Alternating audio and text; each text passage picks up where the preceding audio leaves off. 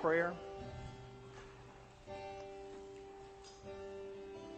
Let me just give you a moment as you bow your head and as you bow in your heart to pray and talk to your Father in heaven. Maybe you've come into this room this morning and you've been very busy and preoccupied. And it would be a tragedy for you to just skip through this time without giving yourself to God and making yourself available to Him. Maybe you've got challenges in your life right now, relationship problems, daily responsibilities that are making you weary, sinful patterns in your life that are destructive, that are addictive. Maybe you're new to church and new to faith. You don't know about God. You're questioning who He is. You don't understand Jesus in your life. Whatever it is that's on your heart, God is here. He's willing. He's approachable. He's interested. He's caring. And He wants to meet you at your point of need and take responsibility for the things that you're carrying right now. And His call to you is to lay yourself, your burdens, your questions, your challenges, even your successes at His feet. So let me allow you to do that right now.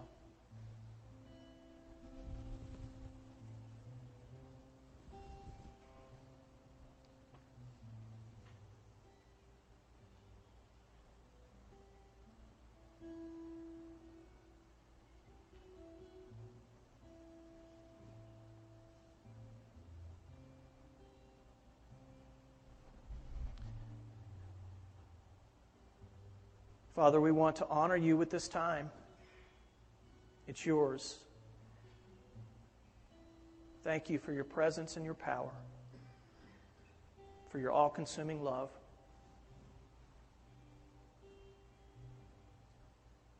And my prayer is that the words of my mouth and the meditations of my heart would be acceptable to You, O Lord, my rock and my Redeemer. I pray these things in Your Son's name, to His glory. Amen. Amen. I want to invite you to turn in your Bibles to Deuteronomy chapter 6. Deuteronomy chapter 6. I love speaking about this subject as far as parenting is concerned, not because I'm all that great of a parent. Believe me, I'm very much in touch with my imperfections. And, my family is present, so they can testify. And that's not the reason, but I feel like it's such a need in today's world. Every parent in this room has a deep desire and a longing for their children to grow up healthy, to grow up loving God, to grow up with confidence, to grow up with purpose, and to grow up with a sense of God's presence and power in their life and Your love for them. All those kinds of things. That's what we all want. But there are so many signals in today's culture. There are so many messages that parents are receiving from examples that they have in the culture, from media, all kinds of places. And all these messages tend to kind of push parents to one extreme or the other. And so we're in this message series called Balance. And by the way, we're ending the message series today. Today will be the last one in this series in Balance. We've talked about so many things and tried to understand a perspective that in many areas of life, God wants us to have balance. That it's not either or, it's not extremes one way or the other, but it's both and. And as mature people, we need to understand and embrace the tensions of life. And in those tensions, we often find balance. And in those tensions, I'll be honest with you, we're going to see today, we often find faith. Because when we have every answer in advance of every question, we don't need God. And so many people live their lives with a set of kind of guiding principles, and these are true come hell or high water. Well, in that situation, you've got every answer you need. You don't need God. You don't need His Word. You've got it all figured out. And believe me, as a parent, I don't have everything all figured out. It takes faith to be a parent, which really goes to a deeper point in and of itself, and that is God is often using our kids to grow us. We think it's our job to grow them up. God uses them to grow us up. And I found that to be true. They're like a mirror that reflects back to me about my life and my inadequacies and my needs and what I tend to do. And so many times parenting is about not what kids need, but it's so many times about what we're comfortable doing or what we enjoy or what we think is best. Rather than taking hard looks and saying, listen, in love I'm going to give my kids what they need, even though it's inconvenient, even though it may be uncomfortable, even though sometimes I look inside and I may not see the resources to do so. I'm going to trust God to give to them what they need, not what I want to give. And that's really what love is, isn't it? Love is giving to another person what they need when they need it. Not always what they want, but what they need when they need it. And so there are these extremes often that parents kind of go to. One extreme, there's hyper control. We're trying to ultimately isolate and insulate our children, to put them in some kind of bubble, On the other hand, we have no control, and we see that often in today's world. The kids are just crazy, and it's a free-for-all. And I remember being in a doctor's office one time, and a kid was just going crazy. And he was 4 or 5 years old, and the mother was doing nothing. And he said to another adult that was sitting in the waiting room, "I hate you." And the mother, just sat there, did nothing. I was just thinking to myself, what is this going to create in the long term? And, I know that they don't want to damage the psyche, and they're concerned about not squashing the personality and all those kinds of things. But it's crazy. That's an extreme. All the way to the other extreme of, I've known parents who said, we don't have TVs in our house at all. There's no TVs. And my children are not allowed to watch any TV, that kind of thing. All the way through until they become an adult, and then they go over to a friend's house and they're like a cocaine addict. They watch, what is that? That's a TV. And, so that's one extreme, all the way to where parents have, by the time a kid is 6 years old, they have their own TV and their computer in their room, and there's 6 TVs in the house, and extremes. And extremes are often dangerous because extremes take us to an edge. And we can totter on that edge. And what we see often when we go to extremes with our children, they tend to fall off. One extreme or the other. So there's a need for balanced biblical wisdom.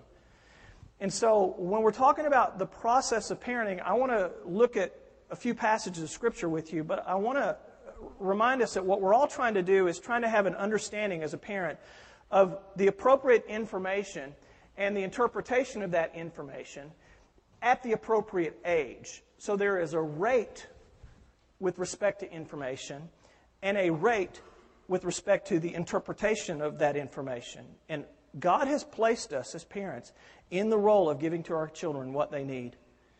And I think we're going to see some powerful principles from God's Word here about this thing called balance. So in Deuteronomy chapter 6, this is where it begins. Back in the Old Testament, and maybe you've never read these words in this light, but I want to share with you 3 pictures of a process. That's what we're talking about today. The process of equipping and empowering and encouraging our children ultimately to the point where they will be victorious in life. Well, they will not be victims, but instead that they will be conquerors, and they will have those traits that we so want them to have in their lives as they push into adulthood. 3 pictures of the process. So there's a progression, is what the Bible is stating. There are kind of starting points, and there are stages, and there is ultimately roles and characteristics and behaviors that parents should have that are congruent with those stages in this process of child development. So Deuteronomy 6, let's begin in verse 4. Let's begin in verse 4. Now, remember, the Israelites had just come out of Egypt, and just the chapter before, God had provided the 10 Commandments through Moses up on that mountain, and he brings down those 10 Commandments, and God had provided these for his people. And so now, what is happening here is the introduction to the law. The law had been provided through the 10 Commandments. And now when we get to chapter 6, what we now is we have some meaning that's assigned to it and what the Israelites are exactly to do with it. So let's begin in verse 4. By the way, this passage has been called the Shema, Hebrew word for hear. It's the first word in this passage. This is the foundation of the Jewish faith. This is it. And Jews will refer back to this as the foundation of their faith. Look at what it says, verse 4. Hear, O Israel, the Lord our God, the Lord is one. So, in the context of a culture that day that was polytheistic, that had many gods, they had the God of the sun, God of the moon, God of the forest, God of the water, all these kinds of things. Here, God is proclaiming about himself that he is unique. And that he ultimately is one. Unity.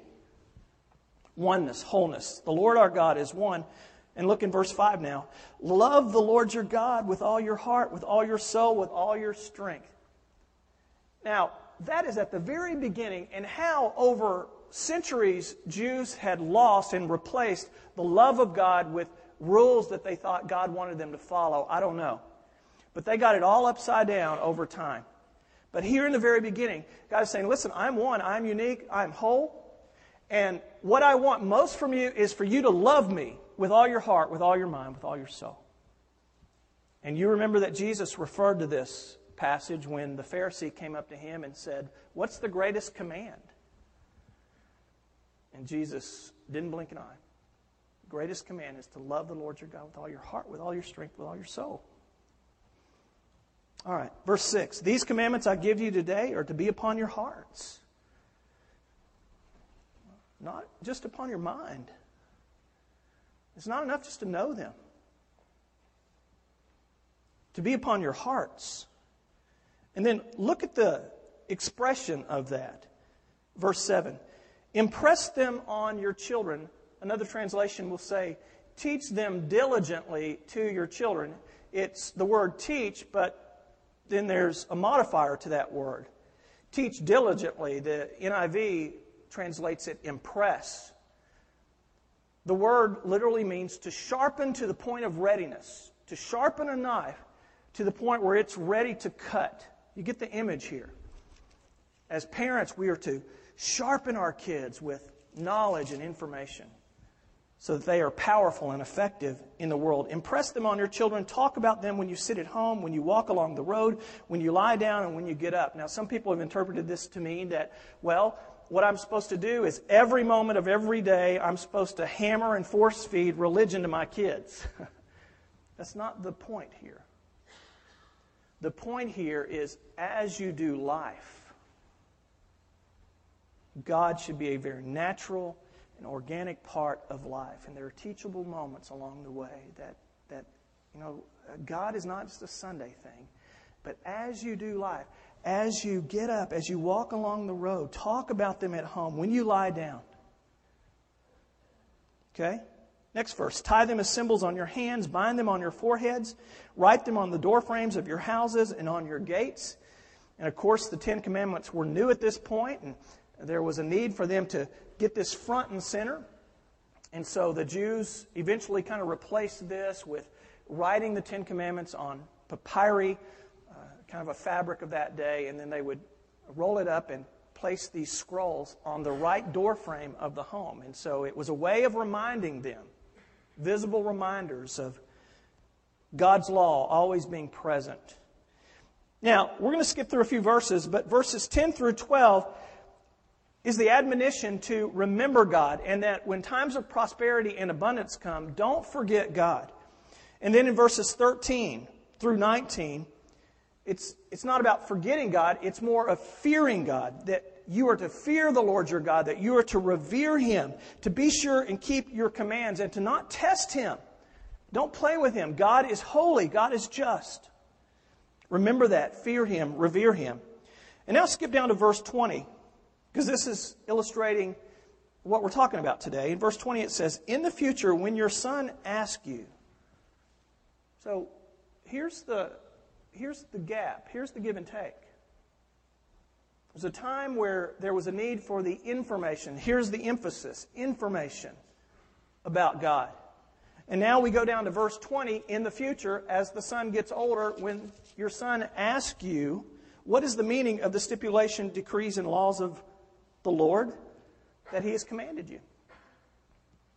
The ideal here is that a child comes to a parent and says, what does that mean? Now, 3 to 4 years old, 5 years old, we don't get abstract questions like that a whole lot.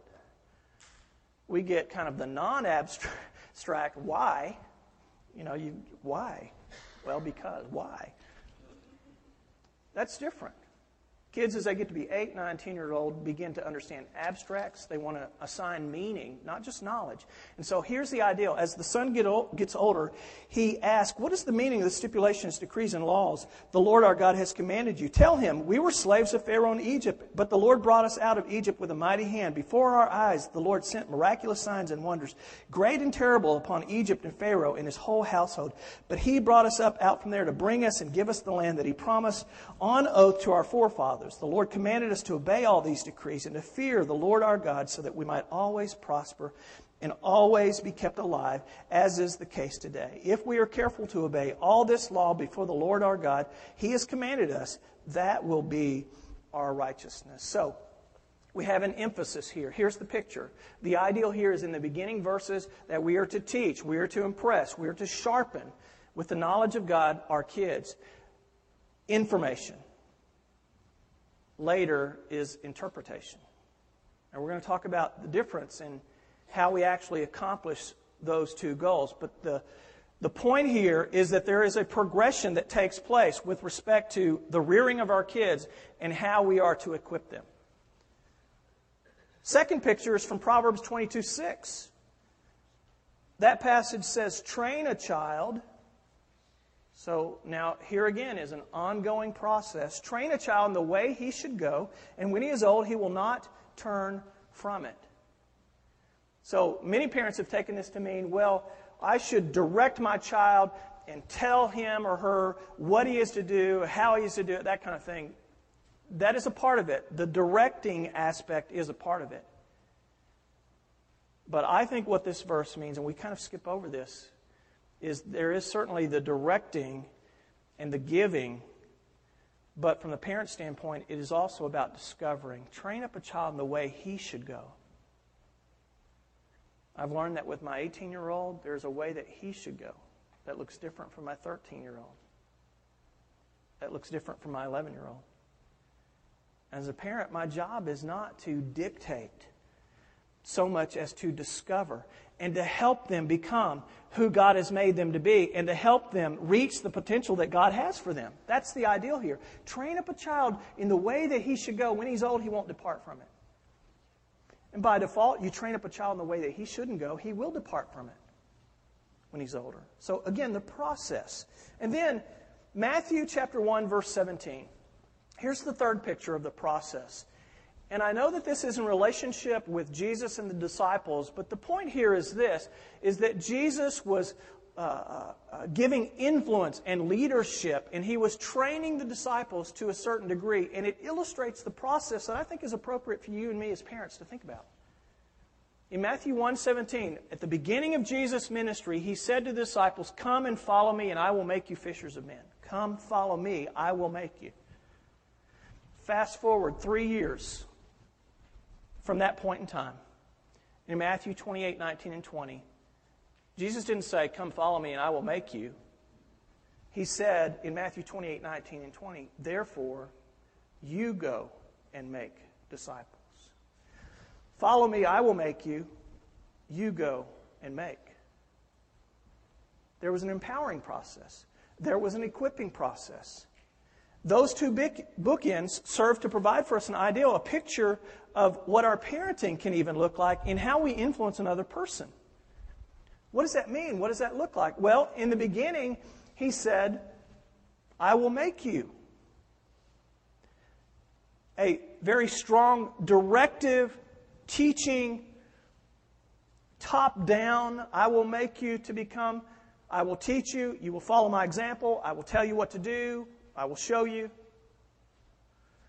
All the way to when he finished, now you go and make disciples of all nations, baptizing them in the name of the Father, Son, and the Holy Spirit, teaching them to observe all that I've commanded you. And what does he say on the end of that passage? And by the way, just so you'll remember, in case you forget, I'm with you always, even to the end. So, what we see in Scripture are really two concepts.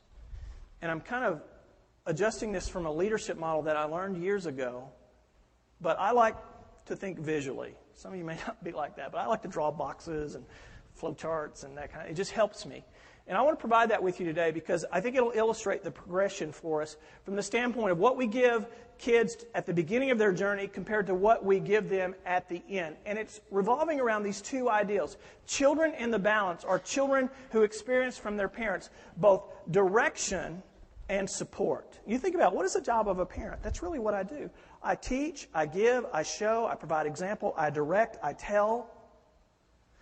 And on the other hand, I support, I encourage, I listen. And by the way, let's be clear. Both of these are about love. We tend to think that this is about love. Well, I love my kids. If I love my kids, I will direct them. I will tell them. So, what do these two concepts look like? Let's look at these concepts in the balance. And there are some words that are going to describe these concepts for us. Biblically, what are the principles? First of all, direct would be about information. We've already looked at that before. Support would be about interpretation. Direct would be about teaching. Sit down and I'm going to teach you. Support is about providing example. Direct is about telling. Nothing wrong with that. Support is about not telling, but listening. And maybe asking. Direct is about rules. Support is about relationship, not rules. These are focuses that we have. Doing one not at the expense of the other. Doing one not totally without the other, but focusing. So, rules and relationship. I really get some of this from James Dobson. Some of you have read his books before. Dobson has this great little equation that I've remembered for years and years and years. He said, rules without relationship equals resentment. You have a bunch of rules without love and support and emotional attachment, you build resentment in your kids. But he said, on the other hand, relationship without rules creates rebellion. Some of you know parents who are all about relationship, all about love, all about support, all about coddling without rules. You know, that creates a little rebel. That's what that creates. And they take that into adulthood. I was reading some this week, and one author talked about this sense of entitlement that kids have when they're younger, and they want what they want, and they want it when they want it. And so many parents are actually giving that to them. He said, I thought this was interesting because I never connected the dots. He said, what that's creating in our culture in adults is a litigious society where we sue because we didn't get what we thought we should have gotten when we thought we should have got it. And so the San Francisco Giants were sued because on Father's Day they gave gifts out only to men. Imagine that. Seems appropriate, doesn't it? A psychology professor sued for sexual harassment because there was mistletoe at a Christmas party at the college. A psychic was awarded, didn't just sue, but was awarded $986,000 because she claimed that a CT scan that her doctor had ordered for her and that she did had ruined her psychic abilities. And I thought, well, if she was psychic, wouldn't she know before the doctor's appointment not to do the CT scan? It's crazy. And so, rules and relationship. Discipline, from the standpoint of direct, nothing wrong with discipline, parents. And then grace. Equipping on one hand, encouraging on the other hand. So, the appropriate responses as a parent at the appropriate time based upon the need of the child. And you say, well, the big question is when? When do I give what? I don't know. That's why you got to pray. That's for you and God to figure out. Because there have been moments when I gave grace, when the Lord made me give grace, when I wanted to give discipline. And there have been moments when I've given discipline, when I wanted to give grace, I wanted to be liked, I wanted to be approved by my child. But God said, no, you got to follow through. You need some consistency here. It's going to hurt them worse to not follow through than the other way. So that's why we must pray, and that's why we must have faith. I have prayed myself on many occasions, God, I don't know what to give. Please lead me. Please help me.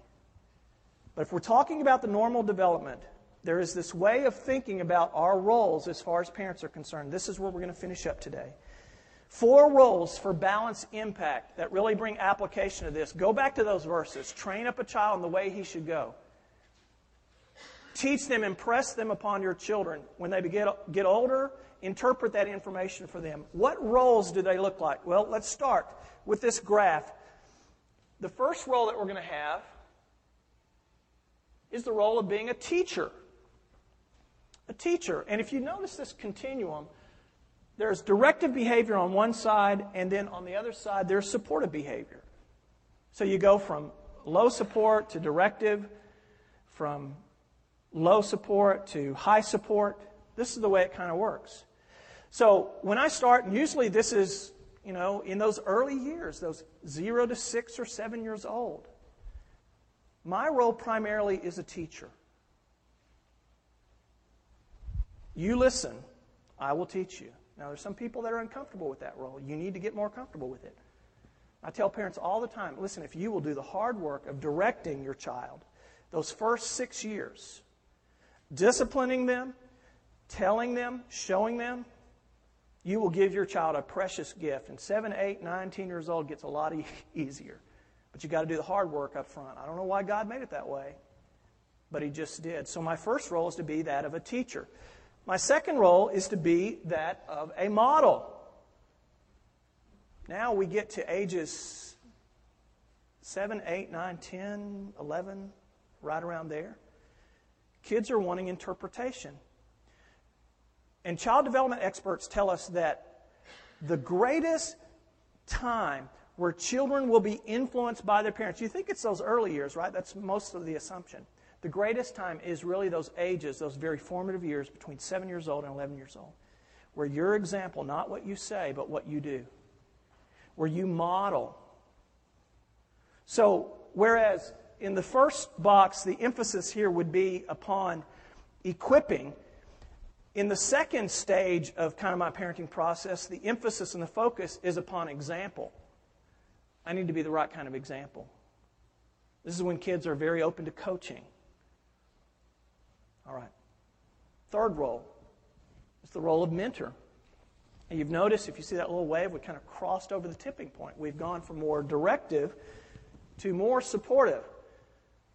Remember, it's not totally void of direction, but the focus becomes more supportive. And so kids get to be in that adolescent period. The key there for us is that we will be a mentor, where we say to our children, and we try, and we kind of push them out of the nest a little bit and say, listen, you do it.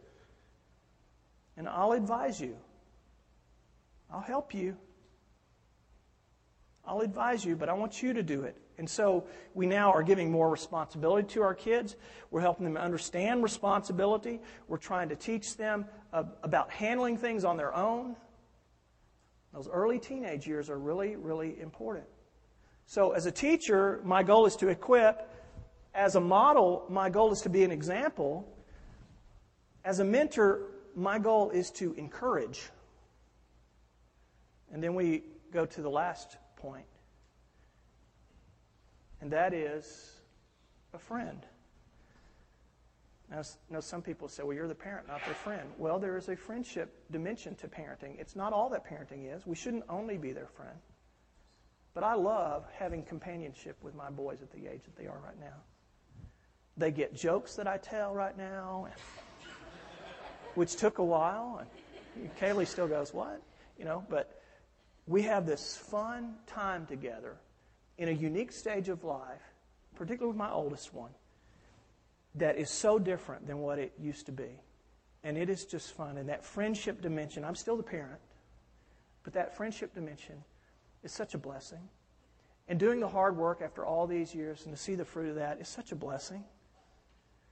So now my focus is to be someone who empowers my son or daughter. I empower them. I give over to them the keys. I trust them. And I become a friend. So the message here is, you go for it, I'll support you. You go for it, I'll support you. I'm not going to leave you. Remember Jesus said, lo, I'm with you even to the end. I'm always here. But you know what? My parenting is just almost done, apart from the fact of being a counselor to them, apart from the fact from being a supporter, apart from the fact of being a reliable resource that they need when something happens. That's the progression. Now think about this progression. As a teacher, what did Jesus say? In the beginning, follow me and I will make you. High direction. At the end, now you go and make. And he developed in those disciples, that 3-year process, experiences that would equip them, experiences that would encourage them, experiences that would empower them. What he provided for them was direction and support. What he provided for them was these roles. And remember, toward the end of his ministry in the Gospel of John, he said, I don't call you slaves anymore. I call you my friends. This is the way it works. And it's powerful. But you've got to remember the principle that we give to our kids what they need. Some of you look at this stuff and you say, yeah, I really like that, but boy, I'm not really good at that. Well, you need to get good at it under the Holy Spirit's power. You need to be the kind of parent that will direct, but also the kind of parent that will support. Have you ever had those conversations with your spouse where you say, well, why am I the one that's always disciplining? Or, you might say, well, why don't you ever encourage? Why don't you ever support? Why don't you ever listen? That's the ideal. And the Holy Spirit will help you through faith in Him. James Dobson is such a wonderful teacher with respect to parenting and key principles from the Bible. I heard him on the radio a few years ago. He told a story about his relationship with his father. His father was an evangelist. His father was gone a whole lot, would travel from place to place to place, and was gone. Well, James Dobson, believe it or not, you may not know this, but as a teenager, he became very rebellious and, in fact, got in some trouble with the law. I think he and a friend took a car and took it on a joyride, and police stopped them and all this kind of stuff. His father did something that James Dobson has never, ever forgotten and has always been grateful for. His father quit being an evangelist. He found a church where he could go and pastor, where he could be there for his son. And I think James was 15 or so at that time. He said, my dad came home to be, for me, what I needed in my life at that time. He says, I've always been grateful for it. It was a sacrifice for him to do so. But I've always been grateful that my dad gave me this gift. His availability, his input, his direction, his support in my life, right when I needed it. That's the blessing of parenting. And it calls for sacrifice and it calls for commitment. But some of you who are drained of your resources right now are thinking to yourself, I don't know how. I want to invite you to turn to the Lord and turn to His words and seek from Him the direction and the support that He longs to give you so that you in turn can give that to your children. So let's do this. Let's pray.